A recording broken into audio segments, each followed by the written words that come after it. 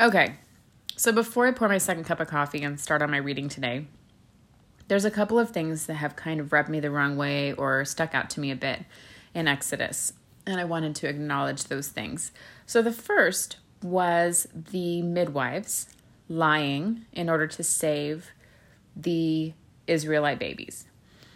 Now I get this was probably necessary. Pharaoh would have likely killed them and then killed the babies. So they were trying to save babies' lives. But at the same time, it is a lie, right? So my question was, did God bless them for lying? And obviously God wouldn't bless them for lying. He would bless them for saving the lives of the babies. And ultimately their lies didn't matter because Pharaoh then just changed his whole approach and decided that he would just go kill the babies a little bit later on. So, but that did kind of stick out to me a little bit because I know that lying is bad, right? It's one of the 10 Commandments. We're not supposed to lie. Now, this is obviously before one of the 10 Commandments, so maybe that all changed after this. I can't think of another time in the Bible where, and maybe I'm wrong, and if you know of a time, please let me know, but where God said, okay, this lying is okay from this point on. Anyway, that just kind of stuck out to me. Now, in reading at the bottom here, and again, I take everything down here with a grain of salt. Not that, obviously, the opinions that are written down here, they're based in a lot of study. They're based in pulling from other parts of the Bible. So they're very educated opinions, okay? But down here that says, well, first I'll read the actual scripture. So 1 verse 19, the Hebrew women are not like the Egyptian women, the midwives replied. They are more vigorous and have their babies so quickly that we cannot get there in time. Obviously, this is a lie. So God was good to the midwives, and the Israelites continued to multiply, growing more and more powerful. And because the midwives feared God, he gave them families of their own. So he says, so it's saying here in scripture, he blessed them because they feared God, not because they lied. So I think that's important to note. Down here at the bottom, the opinion of the scholars who wrote all this stuff has said, did God bless the Hebrew wives for lying to Pharaoh? God blessed them not because they lied, but because they saved the lives of innocent children. This doesn't mean that a lie was necessarily the best way to answer Pharaoh. The midwives were blessed, however, for not violating the higher law of God that forbids the senseless slaughter of innocent lives. All right, that makes sense too. So, all right, moving on. The next thing that caused me to, I literally had to stop reading and stop the recording and read it again, and then I had to start the recording over because I got to the point where Moses and his wife and son had left on the donkey, and they're heading to Egypt, and it says that the Lord came to kill Moses at night. And I don't know why, but in my brain, I'm thinking, I think back to, I read that wrong.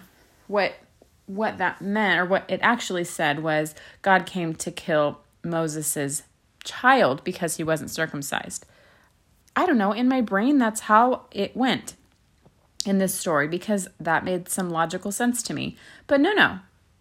On the way to Egypt, at a place where Moses and his family had stopped for the night, the Lord confronted him, Moses, not the baby, right? Him, and was about to kill him, Moses, not the son. But Moses' wife, Zipporah, I can't say her name very well, took a flint knife and circumcised her son. She touched his feet with the foreskin and said, "Now you are the bridegroom of blood to me." When she said, "a bridegroom of blood," she was referring to circumcision. After that, the Lord left him alone. Him, Moses, not the son. So, obviously, I'd never really read into this very much, but, kind of shocking. I feel like this could have been a very simple conversation between God and Moses. And you know what? Maybe there was a conversation. Maybe God said, hey, you need to make sure you go back into the Old Testament law, Moses, before you leave to follow me. You need to make sure that you've done everything that I've told you and your people to do up till now. If not, I'm going to come kill you. I feel like that could have been a very simple conversation. Because, they had this whole talk with the burning bush. I feel like that might have been a notable point that God made during that conversation to say, make sure you circumcise your son or I'm going to kill you in the middle of the night. Maybe. I don't know. Maybe I'm unreasonable.